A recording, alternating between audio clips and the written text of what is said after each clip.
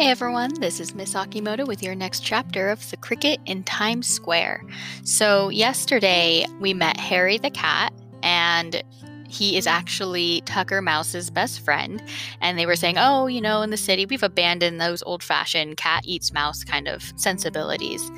And the part that was really great in the chapter was that they took Chester up to Times Square, and the way they described the lights and the sounds of the city is beautiful, and it really almost sounds like music, which is one of kind of the things that this book does so well, is it talks about the beauty in things we normally don't see.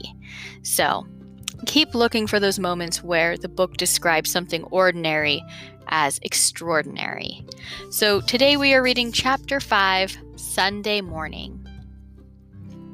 The next morning, Mario came back to the newsstand with his father. Usually he slept late on Sunday, but today he was up before either of his parents and kept urging Papa Bellini to hurry. They lifted the cover off and Mario dashed inside. He held up the matchbox and looked in. There was Chester, lying on the Kleenex. The cricket wasn't asleep, though. He had been waiting for Mario. He chirped once. Papa smiled when he heard the chirp. "He must like it here," he said. "He didn't run away in the night." "I knew he wouldn't," said Mario. For breakfast, Mario brought a crust of bread and a lump of sugar and a cold Brussels sprout. He wasn't quite sure what crickets liked, so he decided to try him out on everything. Chester jumped over Mario's little finger into the palm of his hand where the food was. Back in the meadow, his usual diet was leaves and grass, and every now and then a piece of tender bark. But here in New York, he was eating bread and candy and liverwurst and finding them very tasty at that.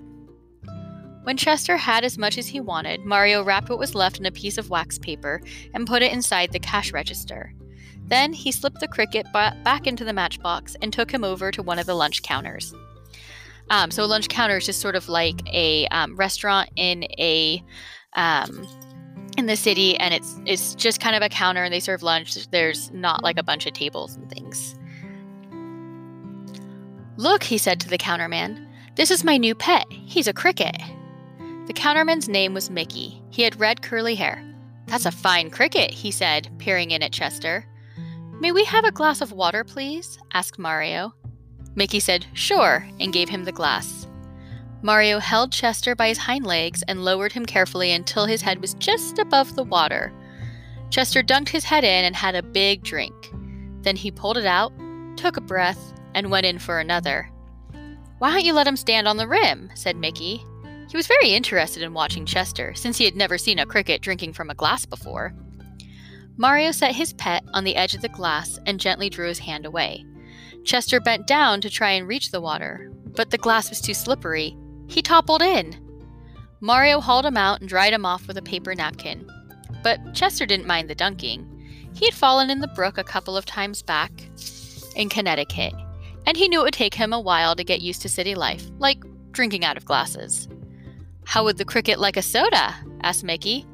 "Very much, I think," said Mario. "What flavor?" Mickey asked. Mario thought a minute. "Strawberry, I guess," he answered. That happened to be his own favorite flavor.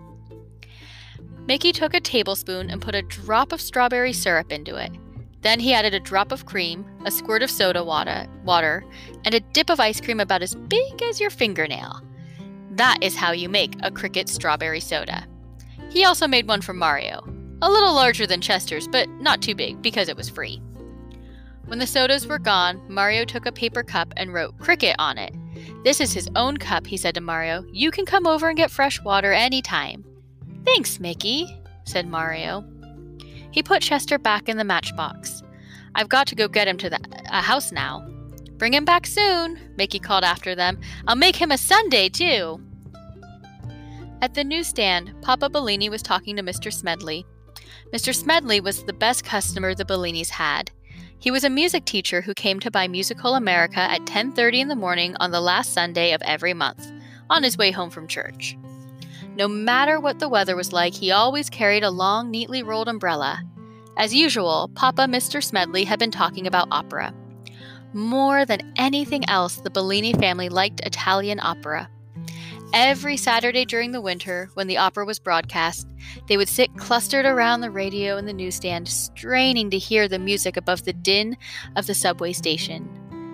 A din is a great loud noise. "Good morning, Mr. Smedley," said Mario. "Guess what I have?" Mr. Smedley couldn't guess.